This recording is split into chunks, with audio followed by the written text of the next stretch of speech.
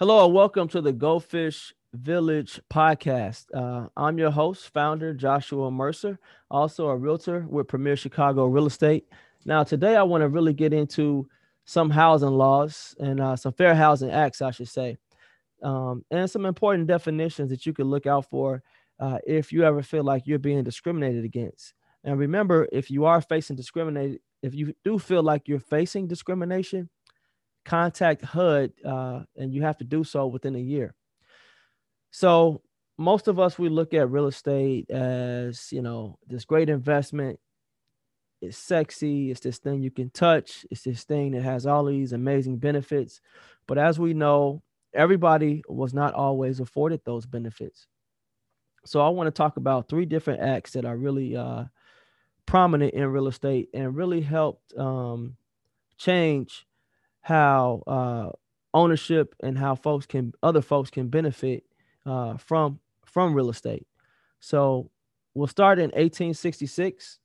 So that's the Civil Rights Act of 1866, and basically what that says is that discrimination based on race is illegal.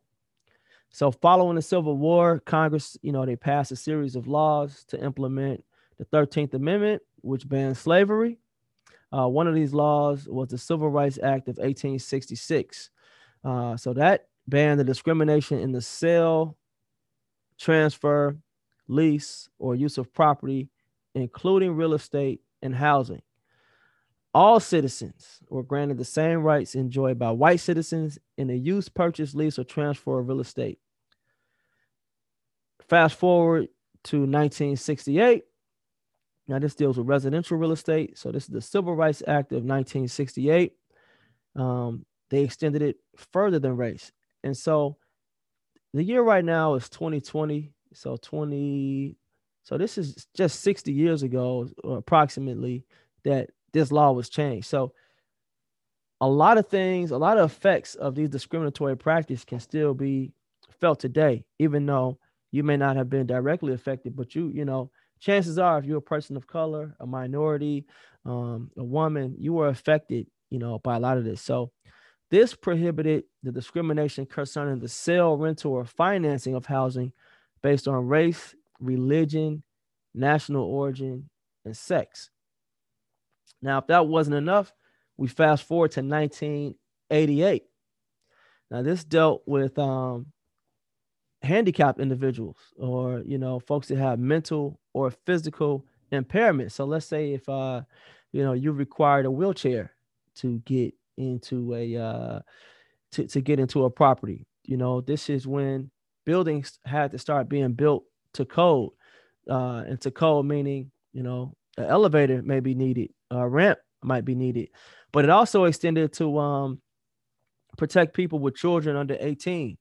Now, there are some exceptions, and I'll get into that. But so let's say if I'm a single parent and I have children, a lot of times buildings wouldn't allow folks with children to move in it. So that would be considered discriminatory.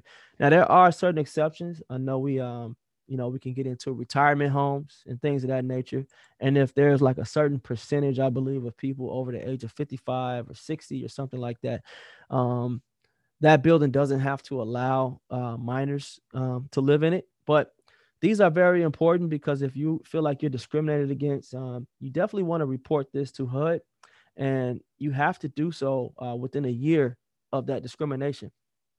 So, three important terms to remember or to just be familiar with. One is blockbusting.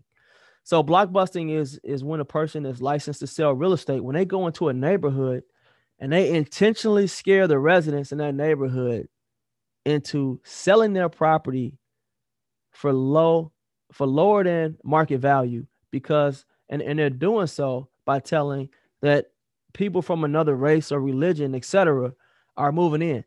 So it would be like going into a predominantly white area, and just a realtor doing that and say, hey, man, see that black person who was across the street, all his cousins, uncles, aunties, they all gonna come too, and they're gonna lower your property value. You may want to sell it right now. So that's called block busting. Essentially, you busting up the block. Now, steering. Steering is another one. That's when a real estate agent influences a home buyer to only purchase in certain communities based on their race. So let's say if you're Asian and you're like, hey, um I want to come to Chicago. I'm looking for something with the view of the lake, or I'm looking for something that's around a bunch of parks, or I want to move to a suburb, just this on the south side of Chicago or something like that. But that agent only takes you to Chinatown. That's illegal because you're basically limiting the options of that individual who you should be representing. And one is very popular.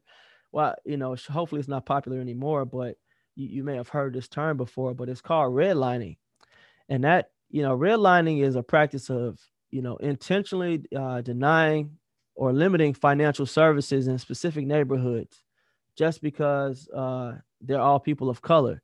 So when we're talking about financial services, this could be banking, this could be insurance services, but it's got its name because lenders intentionally drew a red line which represented boundaries in these neighborhoods and actually refused to do business there or do or go after this business, thus making it hard for people to live a high quality of life, thus making it even harder for people to reap all the benefits of appreciation, whether it was getting a home equity line of credit, whether it was refinancing your home, all these different things that real estate that people benefit from real estate.